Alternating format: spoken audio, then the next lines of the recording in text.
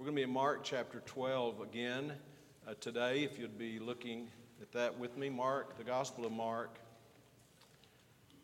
chapter 12.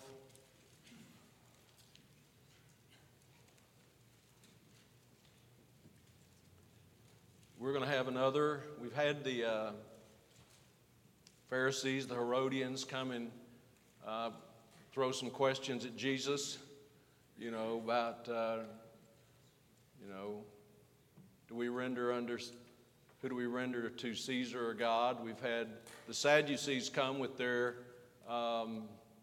hypothetical situation about a woman who married 7 brothers, and when they get to heaven, who gets to be her husband?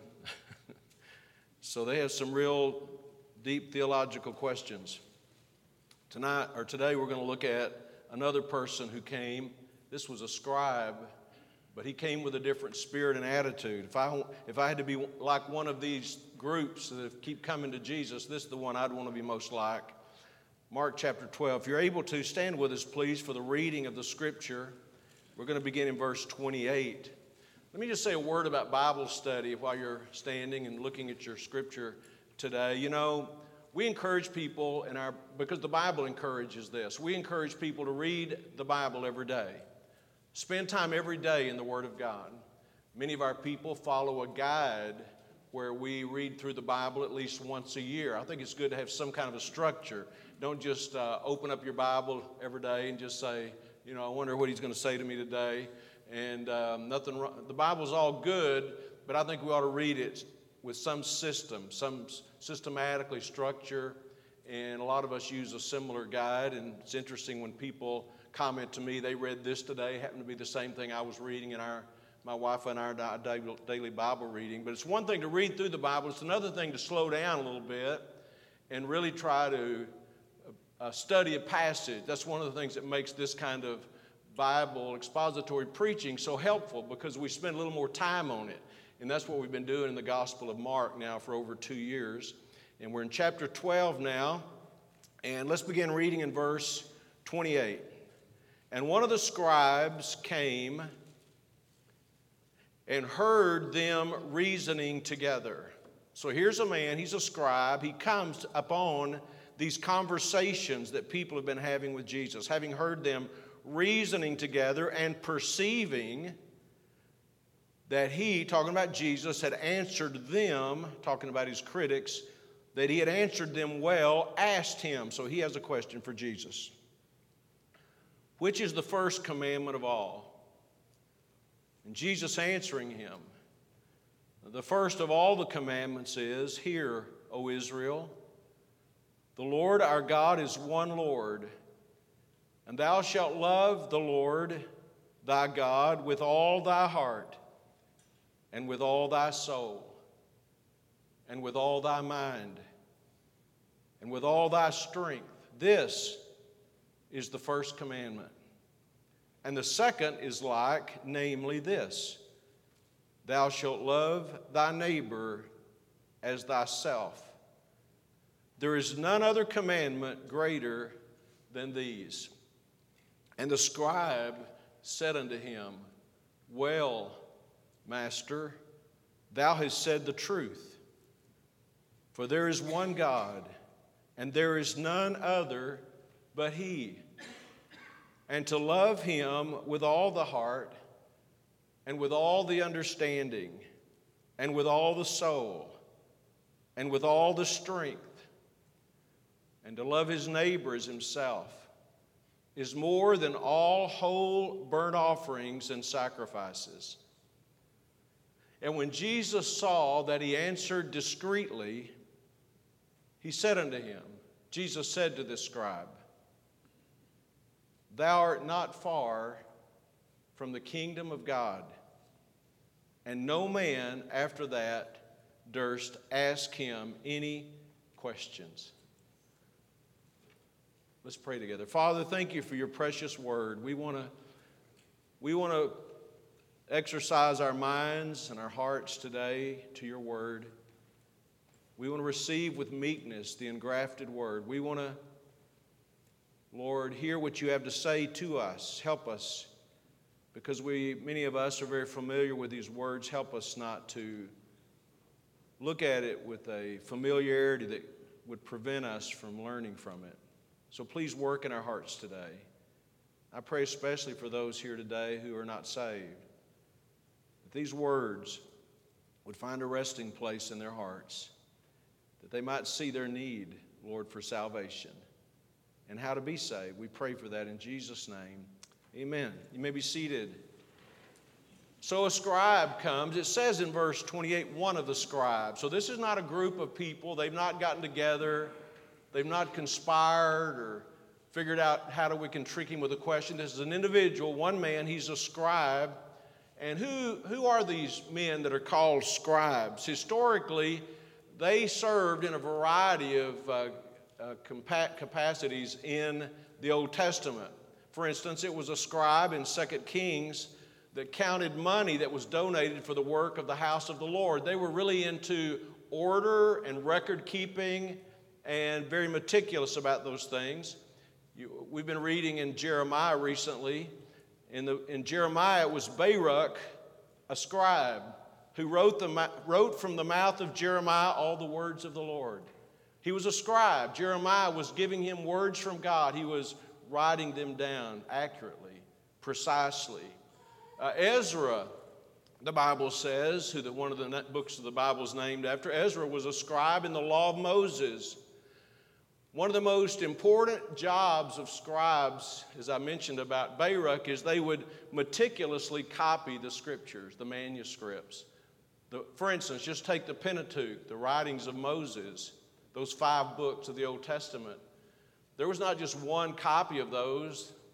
There were many copies. Those copies were written down word for word by these scribes who were trusted because they wouldn't alter, change anything.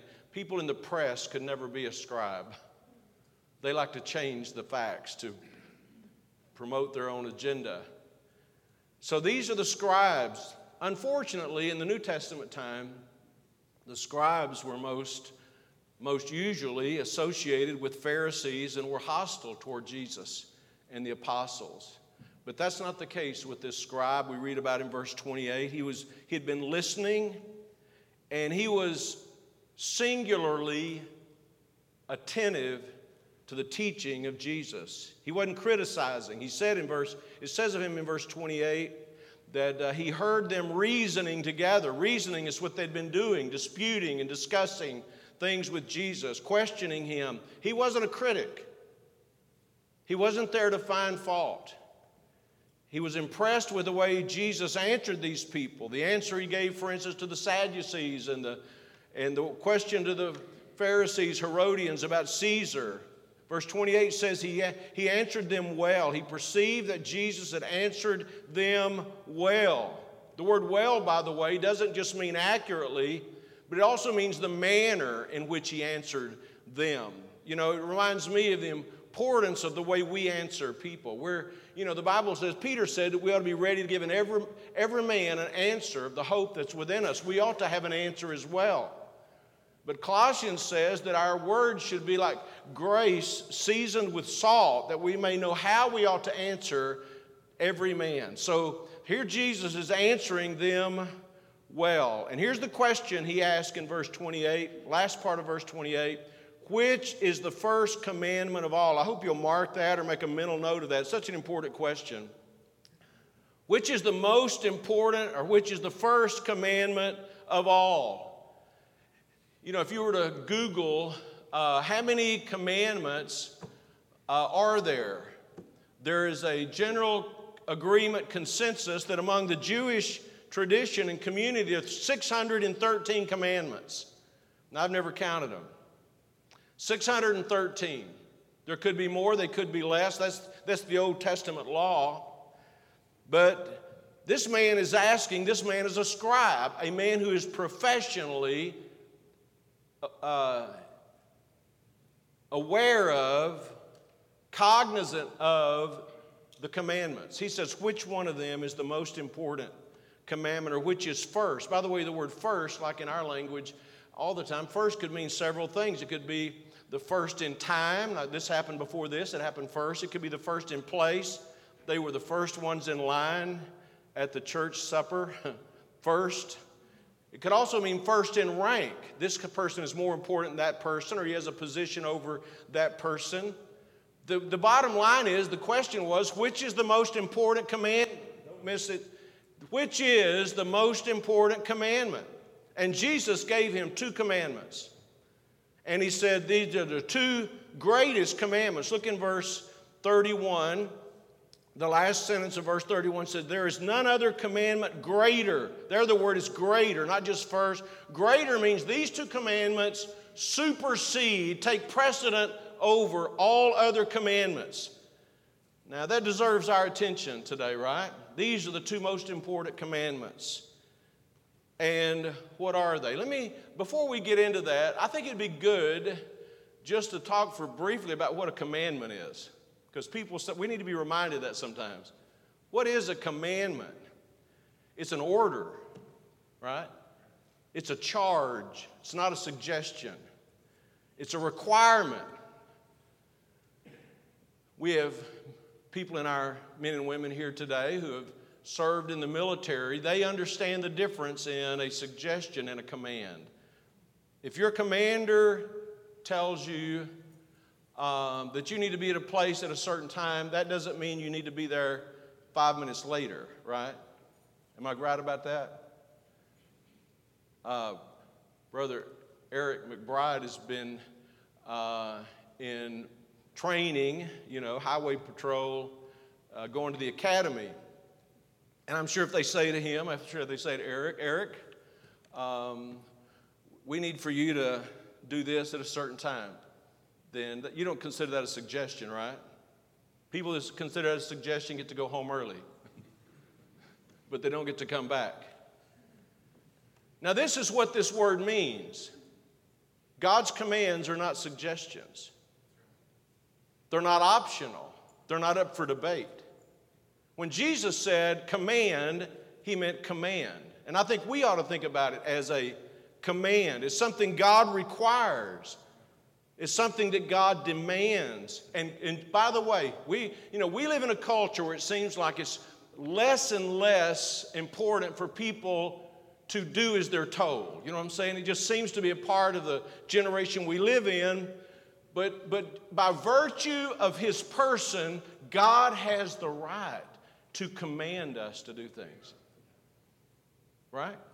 It's a command. Now, what are those commands? Verse 29.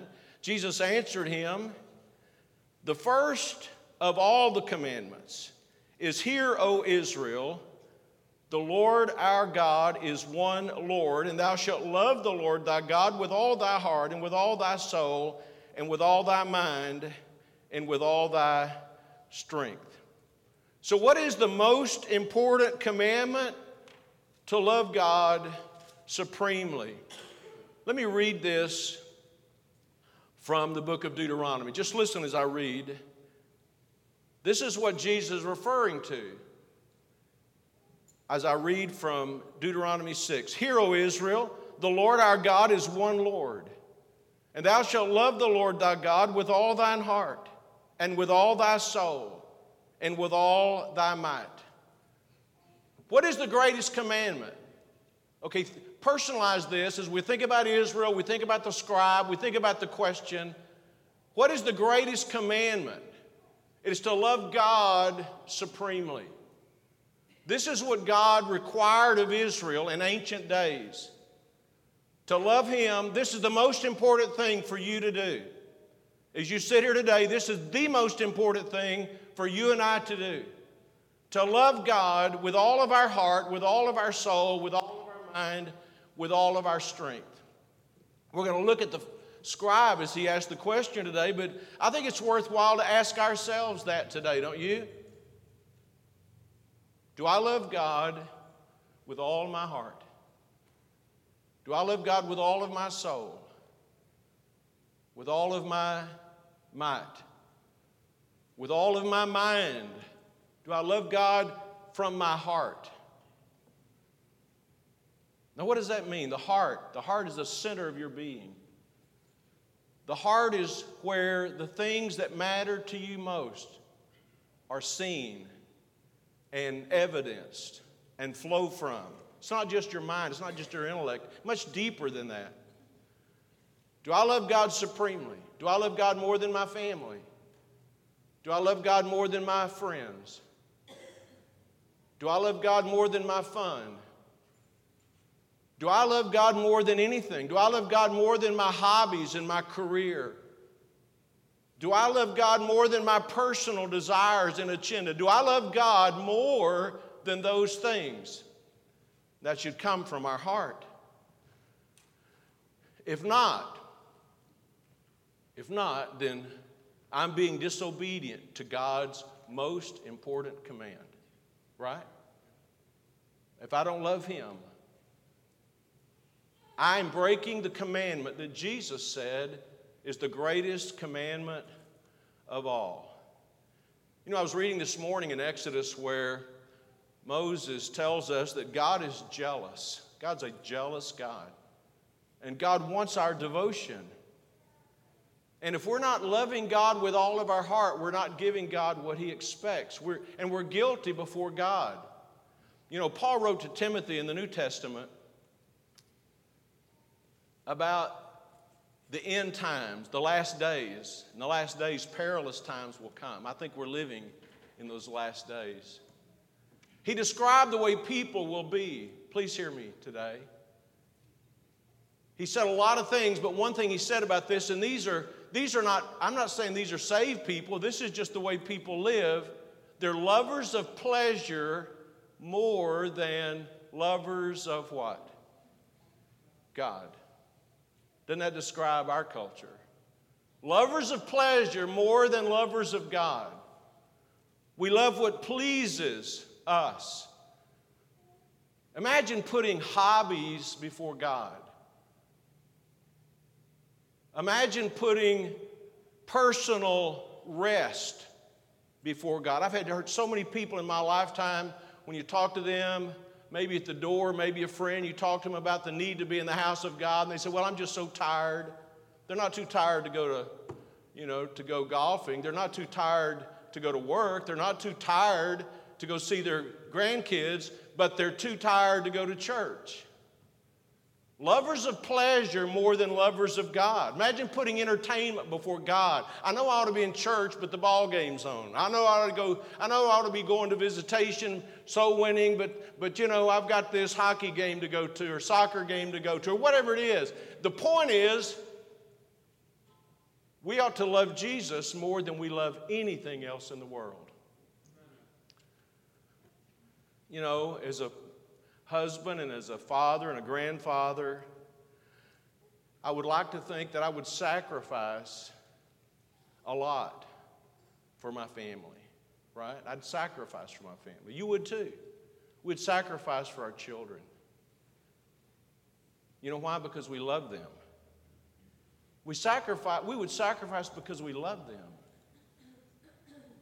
But do we love God enough to sacrifice for God?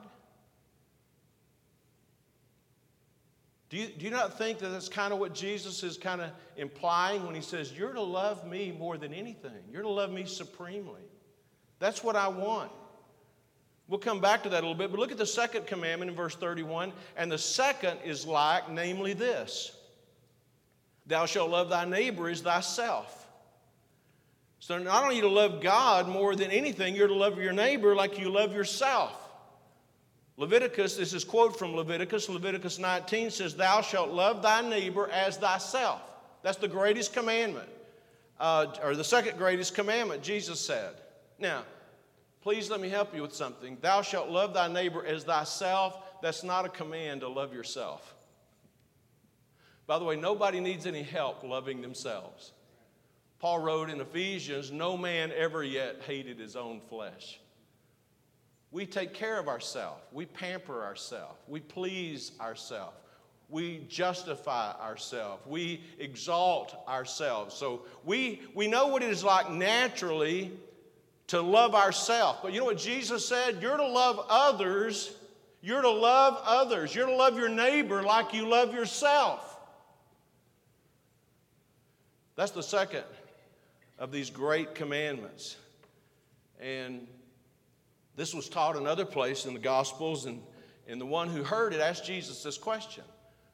Jesus said, "Thou shalt love thy neighbor as thyself." The man said, "Well, who is my neighbor? Who is my neighbor?" And Jesus answered that. Jesus said there was a certain man, I'm just going to kind of paraphrase it, tell the story. There was a man who went from Jerusalem to Jericho. One would assume that's probably a Jew. He was in Jerusalem. He's going to Jericho. And the Bible says, Jesus said he fell among thieves. And they beat him up and robbed him, stole his raiment, stole his possessions. And the Bible says they left him half dead. Can you get the picture? This guy's just been mauled, he's been mugged, he's been robbed from. And now keep the question in mind, who's my neighbor? And there were two religious people that walked by and saw him. One was a Levite and one was a priest. The Bible says they saw him on one side of the road in the ditch and they walked down the other side. They didn't care about him. They didn't want to have anything to do with him. Religious people. But there was a third man, and he was a Samaritan. The significance of that is the Samaritans and the Jews didn't really like each other that much. This man was a Samaritan. It's often called the pair of the Good Samaritan. He saw this same man in the ditch, but the Bible says he went to him. And he had compassion on him. And he bound up his wounds. And he put him on his own beast. And he took him to the Motel 6. He took him to the inn. He got him checked in, and he said to the innkeeper, "Here's some money, take care of him, and if I owe you anything, next time I come by, I'll pay for it." Now, what's that old story about? It's about loving your neighbor. Your neighbor is not just your family. It's not just your closest friends. It's people in the world. It's people who have needs. Does that describe us? Because Jesus said that's what loving your neighbor is like.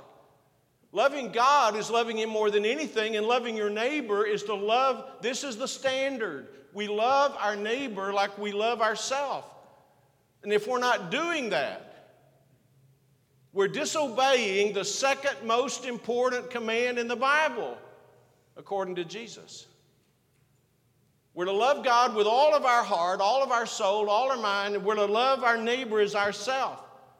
And again, I read this a moment ago in verse 31. At the end of that, it says, "There is none other commandment greater than these." We are to obey these commandments. As I stand before you today, having been saved for more than 40 years, I stand before you and tell you this is one of the most challenging things you might ever think about. The importance of loving God more than anything and everything, and loving your neighbor like giving your neighbor the attention you give yourself.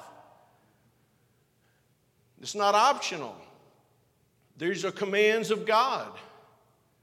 And I think it's good for us to reflect on this. I'm glad it came up in the passage as we're going through Mark's gospel.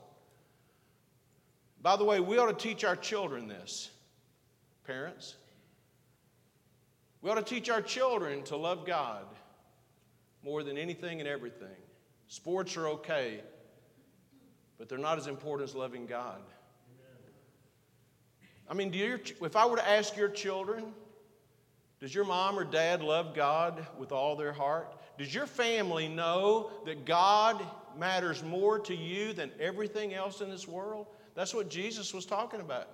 By the way, if I were to ask one of you young people, do your friends know that you love God more than anything else in life? And I want to tell you, if you have friends and they don't know that, there's a spiritual problem there. By the way, that might be a good thing for parents to ask. Sometimes I ask teenagers this. I've done it recently, more than once, with young people. Do you and your friends ever talk about the Lord? Y'all ever talk about the Bible? Do you ever talk about what God means to you? And it ought to be alarming to parents to know that their children don't really have those conversations. You know, it's one thing to go to church and carry a Bible and look the part or even enjoy teen activities.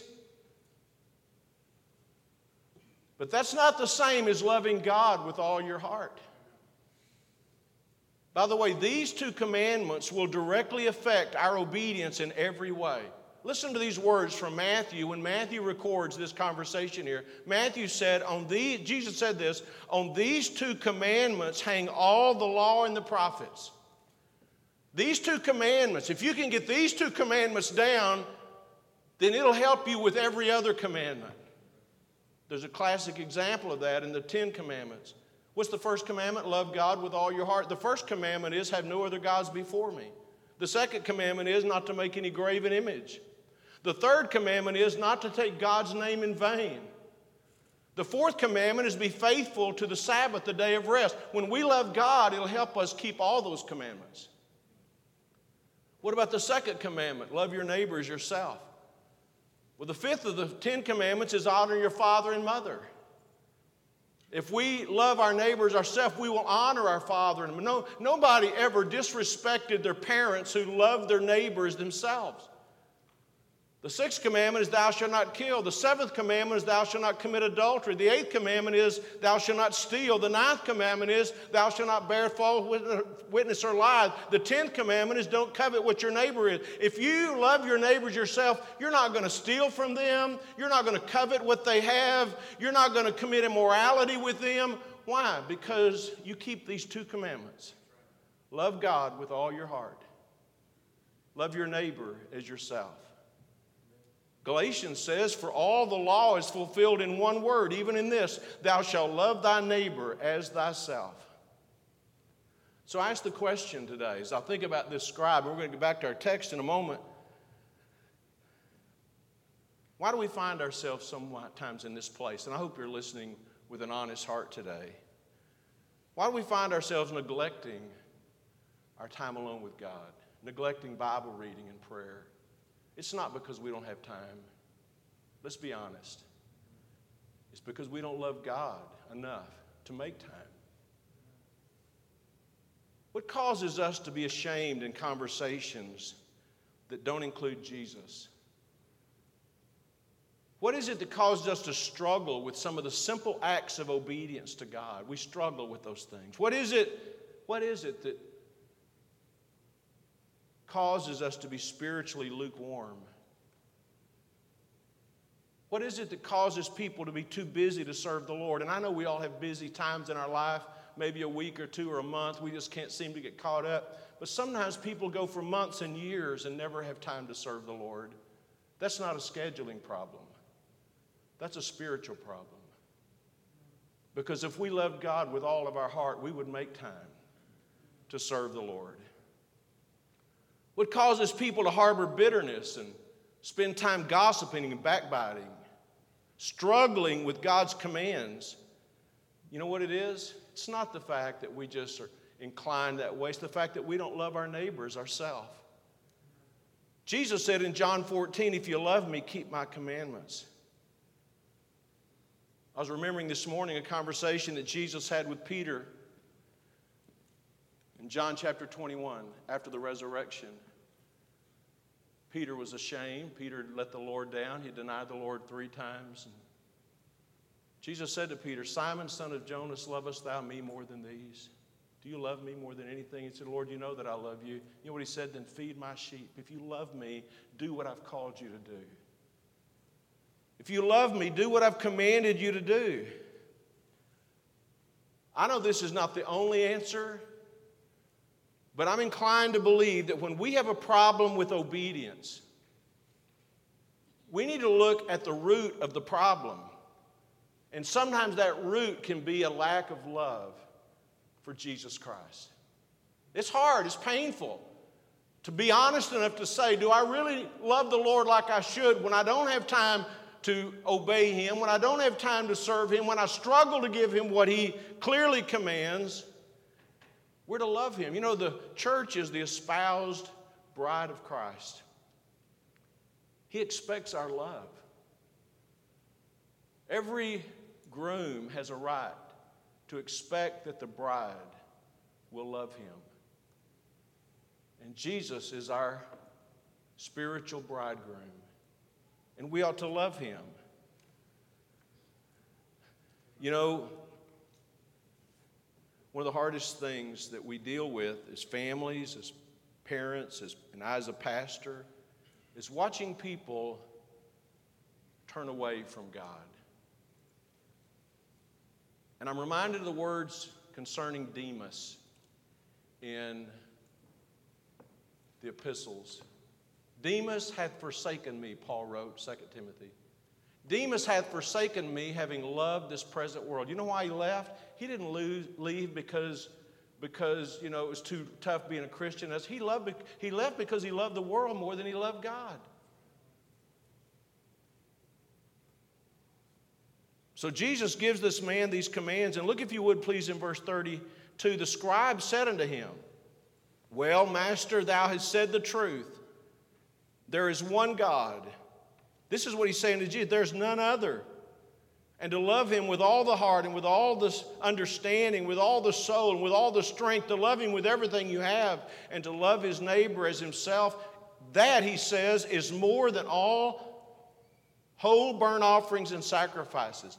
Those two things are more important than all the sacrificial system, all the religious exercises, all the things that we can do.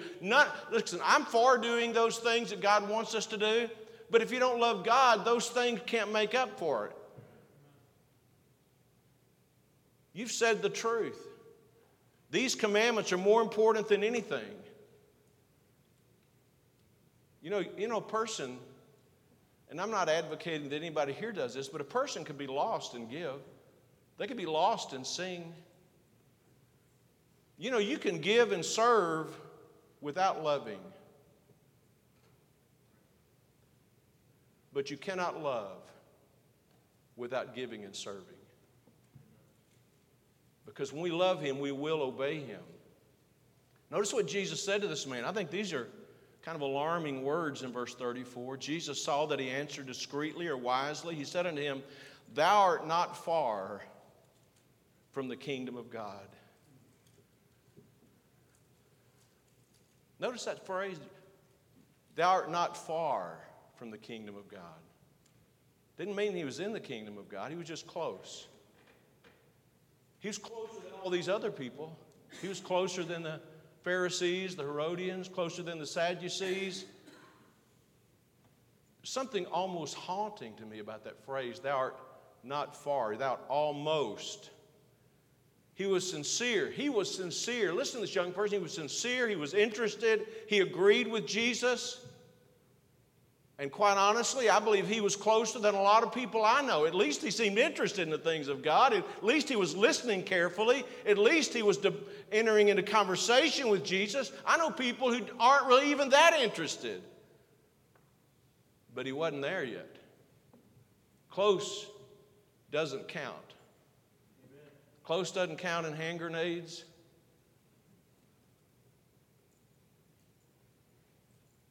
Close doesn't count everything except hand grenades and horseshoes. You get a point in horseshoes if you're close to the pin, right? And if we get too close to a hand grenade, it can be fatal.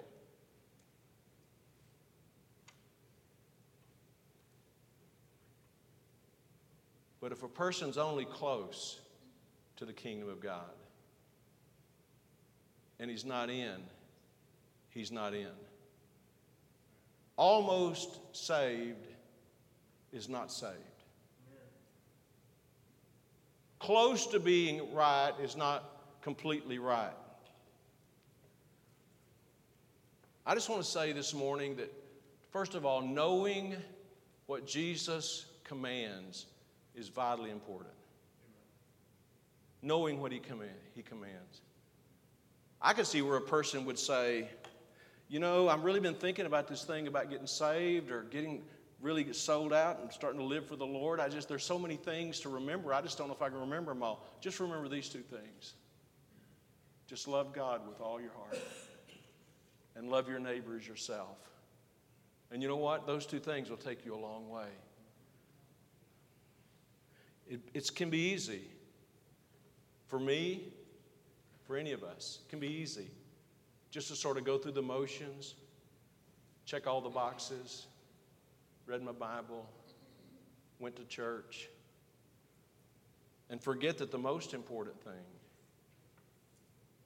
is to love God supremely in your heart and to love others like you love yourself.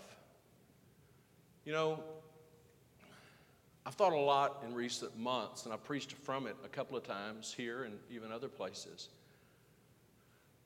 about that church in Ephesus, you know, that Jesus spoke to in the book of Revelation and said, you're doing a lot of good stuff. Nevertheless, I have somewhat against thee. Because thou hast, and here's the word, left thy first love. You don't love me like you used to. And Jesus said to that church, you need to remember from whence thou hast fallen and repent. You need to remember for what you fell from and repent. And I'd just like for us to spend a few minutes this morning, individually, personally, thinking about this. Does this apply to me at all? Does this say anything to me? Do I love Him as much as I've ever loved Him? Do I love Him more than anything else in life?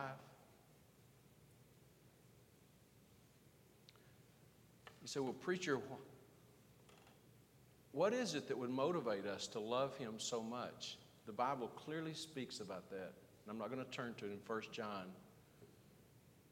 where John the Beloved said, we love Him because He first loved us. You know why we love Him? Because He sought us out. Because He shed His blood on the old rugged cross. Because He redeemed us. He purchased us. He helps us. He keeps us. He challenges us when we're wrong. He cheers us up when we're down. We love Him because He first loved us. Not one of us, and certainly not myself, not one of us could say, you know, I just started loving God, and I've always kept loving God, and for no reason. No, I'll tell you, I love that little chorus we used to sing sometimes. I fell in love with Jesus at the cross of Calvary. Sometimes when we find, if we'd be honest, sometimes when we find that things are not where they need to be spiritually, please don't miss this. We think, well, what I need to do is just read my Bible a little more. Or just pray a little more.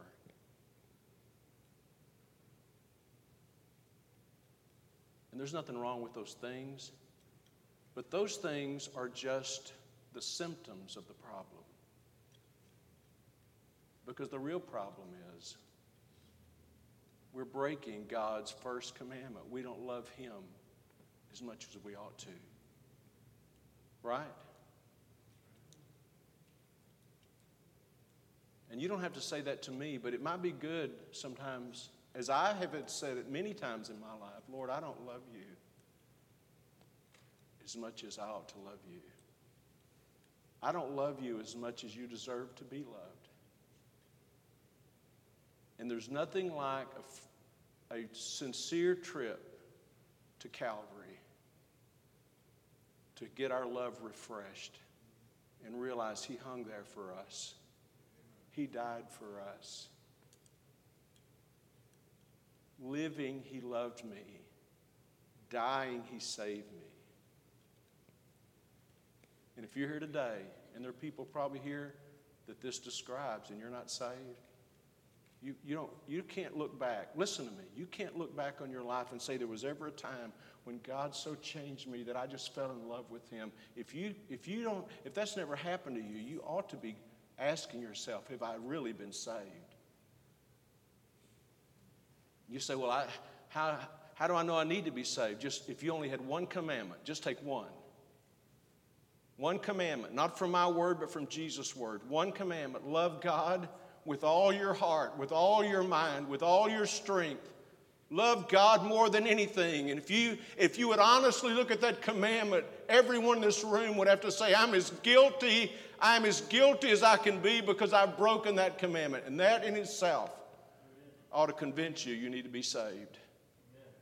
And you ought to come today and say, I need to be saved. I need the Lord in my life. Let's bow our heads together for prayer. If you're able to stand, I'm going to ask you to stand with us with our heads bowed and our eyes closed. And I'm asking you to stand because sometimes we get so comfortable, we get distracted. Would you think with me about this first and second of the two commandments Jesus gave us, the greatest commandments? And if you're here today and you're not saved, young person or adult, you don't know that you've ever really loved God like you should. You don't get saved by loving God, but when you get saved, you will love God. Today, God wants to save you. He wants to forgive you. He died on the cross that we could be saved. And it's not about jumping through hoops and making promises and keeping any. It's just about coming to Him in faith and believing and trusting in Him. And when we do, He saves us and forgives us. Thank God for that. If you want somebody to help you with that, you ought to come. We're here to do that. Maybe you want to come today and just get in this altar and say, Lord, help me to love you the way I need to love you. Our Father, as we pray today, we thank you for the precious Word of God. I thank you for the question asked by this scribe. Thank you for his interest, his sincerity. Father, help us to be like him in the fact that we're interested. We want to know. God, search our hearts today about this matter of our love for you and our love for one another.